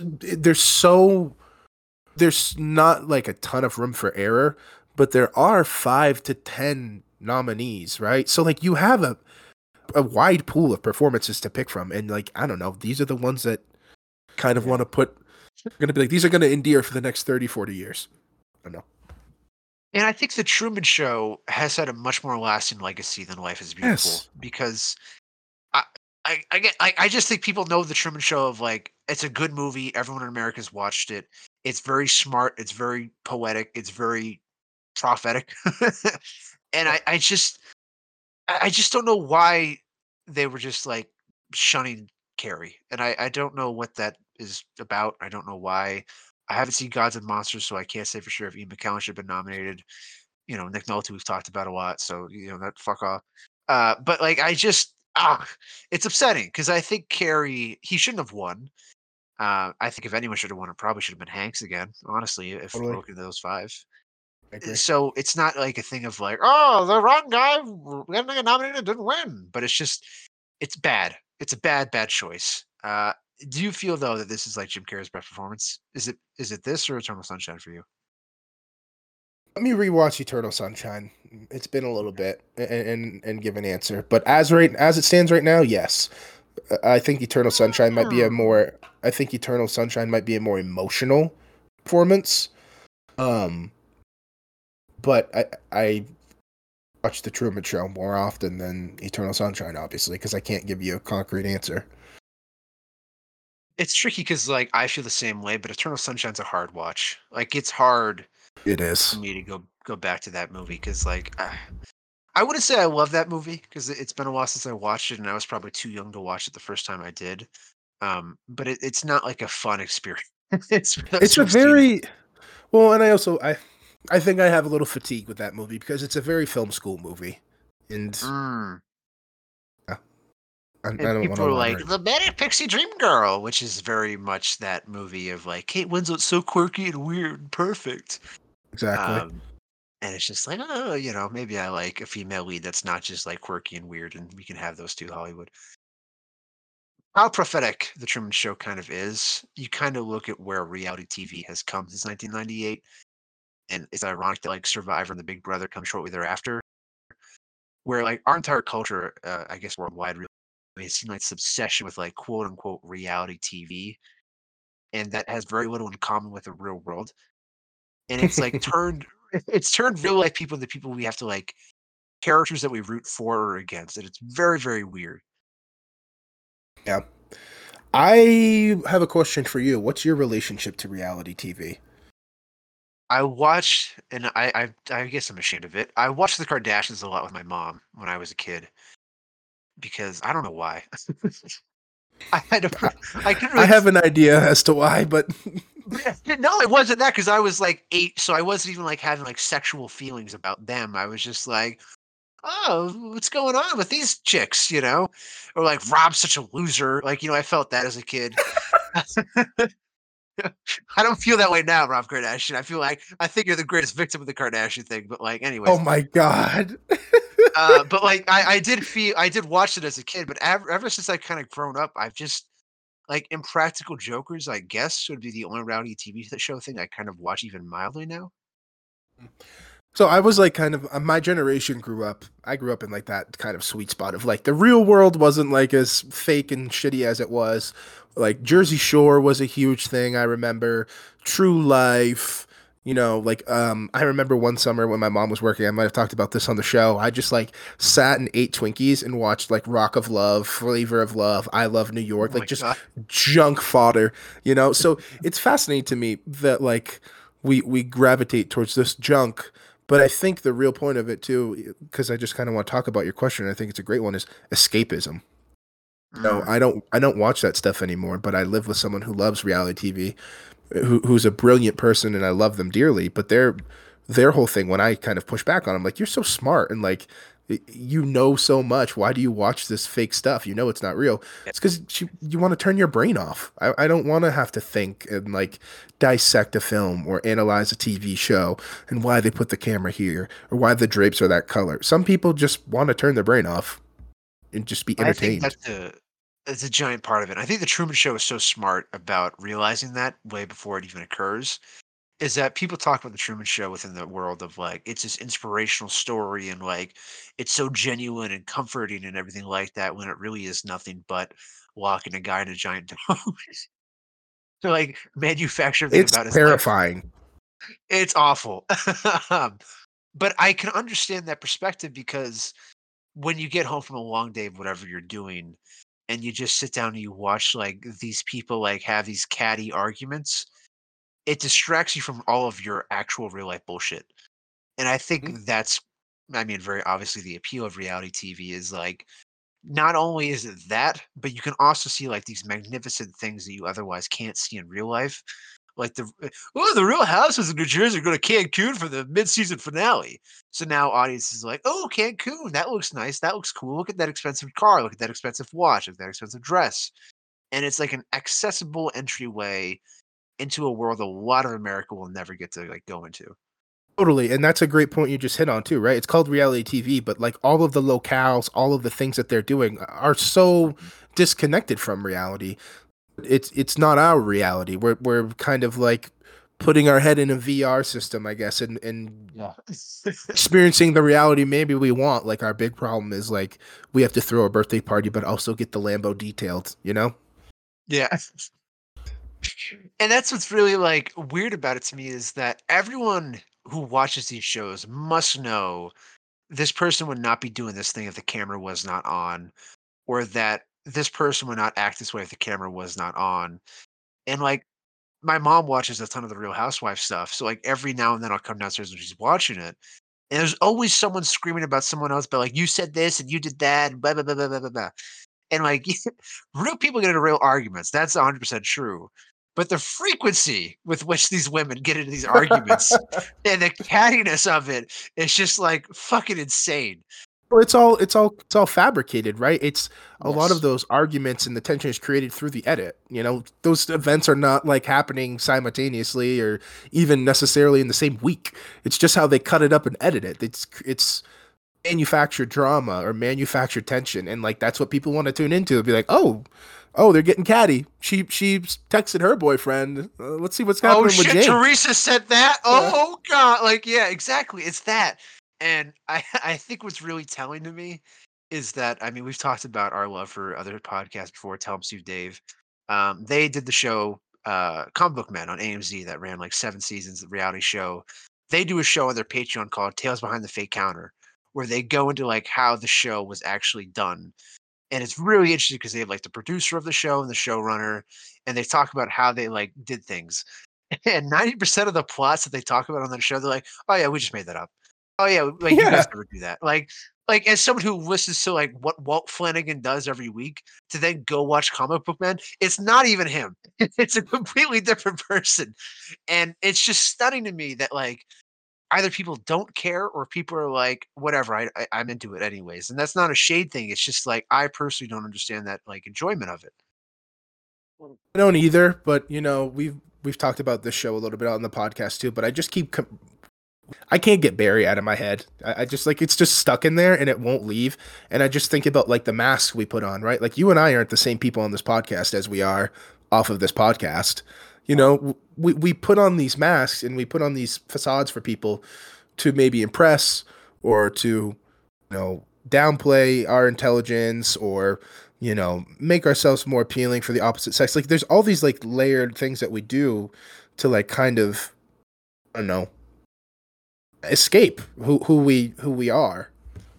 I mean, yeah, like we're spoiler alert, we're not as smart as we come off on the show. Like it takes like a week of research and like texting each other questions or reading a Reddit Yeah, thread or like whatever it is to like come off halfway intelligent. Um, right. and I don't think we're as fake as a lot of other people kind of claim to be, but No, like I'm not saying that, right? right, but there is an era of like everyone is doing something a little bit differently than what they normally would do because they know the mics are live or the camera is recording or whatever you want it to be. Yes, Um, exactly. and I think the Truman Show is just so intelligently, like, smart about that.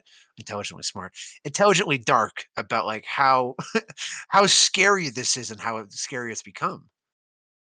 Yeah, And 23 years ahead of its time, 24. it makes me wonder, do you think a Truman Show is possible? Is something like the Truman Show a real thing that could happen in our world? It's a good question. Because I don't know how different Big Brother is from this, other than that like people know Yeah. the stakes and they know what's going on. Like listen, from a legal standpoint and like a semantics, like realistic standpoint, Mhm. absolutely not. But like if we're talking in the like sense of, bullshit podcasting, like I think you could probably find some people who would volunteer to do something like this. Yes. I mean, there's people who volunteer for Naked and Afraid, which is like, go Yeah, get naked on live TV for the entire world and, like, rummage through a forest. Unquestionably, there are mothers who would sign up their kids to, like, make them be the Truman of this world. And totally. it's scary, but I think the only reason people would not watch this is because the conceit of the Truman Show is that it follows from birth to where he is now. Middle America would not tune in from the Truman Show of, like, ages, like, 1 to 4. They'd be like, "This shit's boring. He's just shit in a diaper," you know, like, they just get out of it very quickly, and they'd just be bored. Yeah. I do have a question for you too, like regarding that. Like, do you think it would be one of those things where we'd have like multiple Trumans, where it's like, in GTA where you can be like Yeah. Trevor, or you could switch to Michael, and like it just like you like zoom over the map and you drop into the new Yeah. place? Do you think it would be like one season we follow Truman, the next one was somebody else, or do you think, because like we got to diversify the profile. It can't just be like the same white cis male that we follow for I 25 see what you mean. seasons. So, like, we get, like, a Marlin spinoff of, like, 1 season of, like, Marlin and, whatever he's doing Yeah. on the boat, yeah, like unquestionably, because, like, here's the other darker thing about, like, Hollywood today and why the Truman Show is so funny. They would be like, "This IP works, let's get multiple versions of that IP. I want an Indian Yeah. version of the Truman Show. I want a Chinese version of the Truman Show. I want Yeah. an African version of the Truman Show, and let's get the Truman Show spin-off." Like, look at what fucking Disney's done with, like, 3 movies from the '70s. They're like, "Ahsoka TV show, Alkalite TV show. I want a Han Solo movie. I want a Rogue One movie." That's like 4 properties at the Let's least. remake They're Little all Mermaid. People know that IP and it made money. Let's make more. It's that simple. So if the Truman Show were a real thing, oh my Yeah. god, there'd be like a fucking Meryl Holiday special of her like direct like nurses whatever. It'd be everywhere. Yeah. How much of this world is real? Do you feel of the Truman? Not obviously the Truman Show's fake, but like, do any of the people in Truman's life actually feel anything for him? Do you feel? I think Kristoff feels things for um Truman. I think they become a little bit more evil as the film go on, but I think Kristoff is one of the best producers slash showrunners of all time. I mean, the way that that guy can craft tension and pull off a story on the fly is unparalleled. I mean, what a way to create a compelling hour of television every single day for 10,898 days.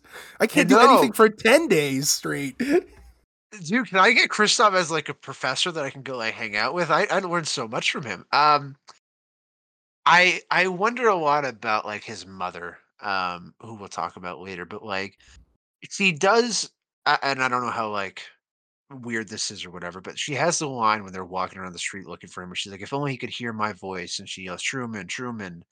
And I don't know if that's her being like, if he would hear it, he would come out and then we could capture him, or if it's he would hear it and he would feel comforted and I would know that he's safe. Like, there's this level of questioning that I still feel with this movie where, like, outside of Meryl, I think everyone's true feelings towards Truman are entirely up in the air. You could tell me that, his mom cares for him and his dad cares for him, and that Marlon really cares for him, but otherwise, I don't know for sure. I think the only person who kind of has like a moral conundrum throughout the movie is Marlon. I think everybody else is there for the paycheck. I think his mom is saying that so like he'll be comforted to come out and like then we can capture him.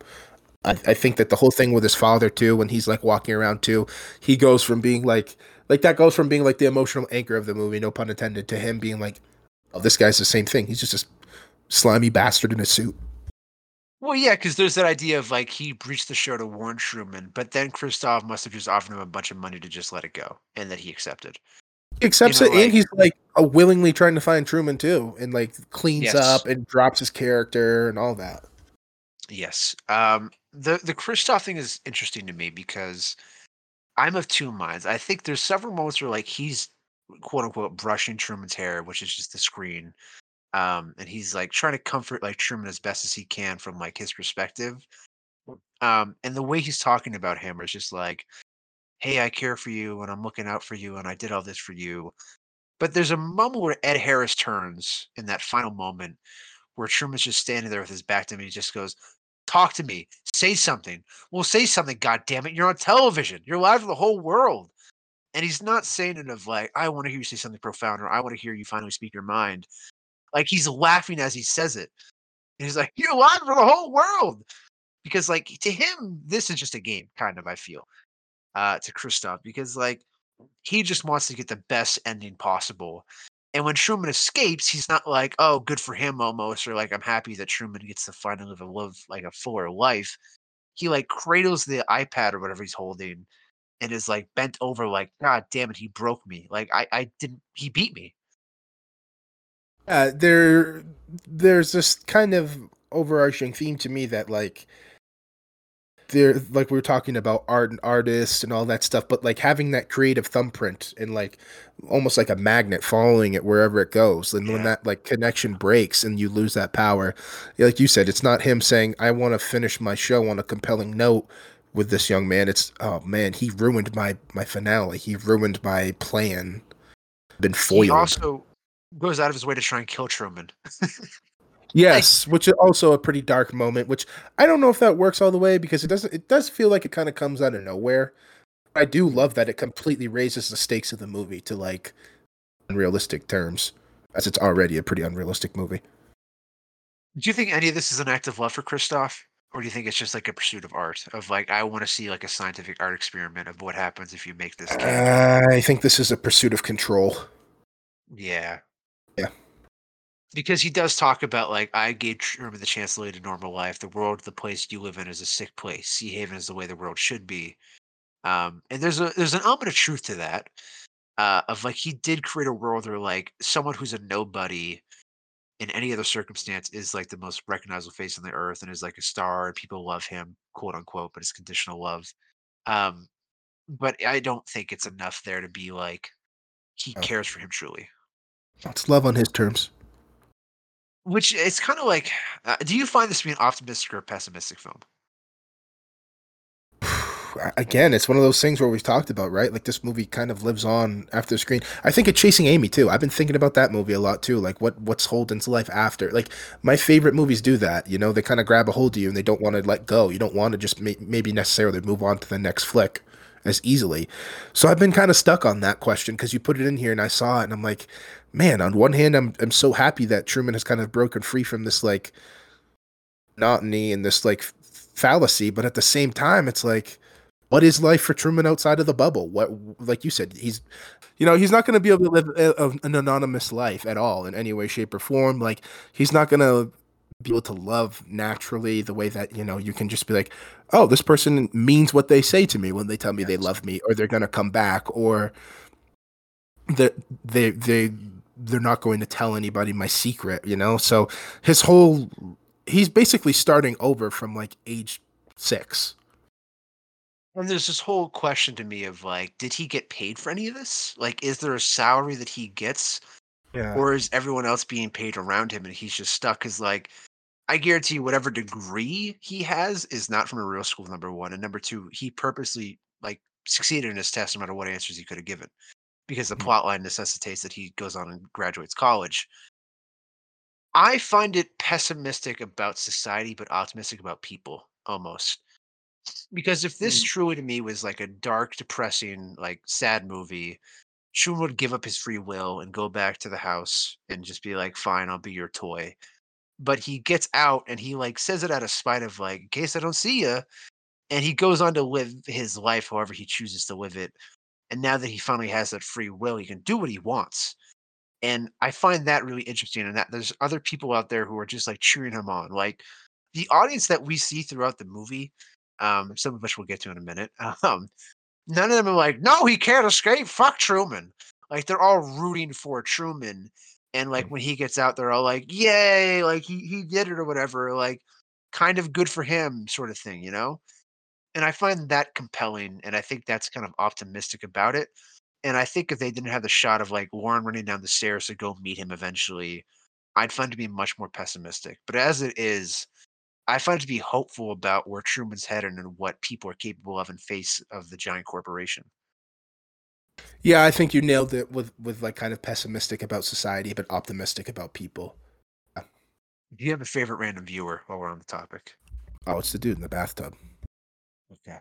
Will we talk about him real quick? Yeah, let's do it. He I found a 27-second Yes. compilation of all his scenes. Yes. It is I'm gonna shout it out. It's from a person named Weem. There's 64 subscribers, but Yep. this has 263,000 views. It is simply titled The Truman Show, but it's just the guy in the bathtub. Yep. Fucking Grade A stuff from Brilliant. Terry Calamari. Just like forget Carey getting the Oscar. It goes to Terry, I think. For Man in the Bathtub. Just a tremendous piece of work from him.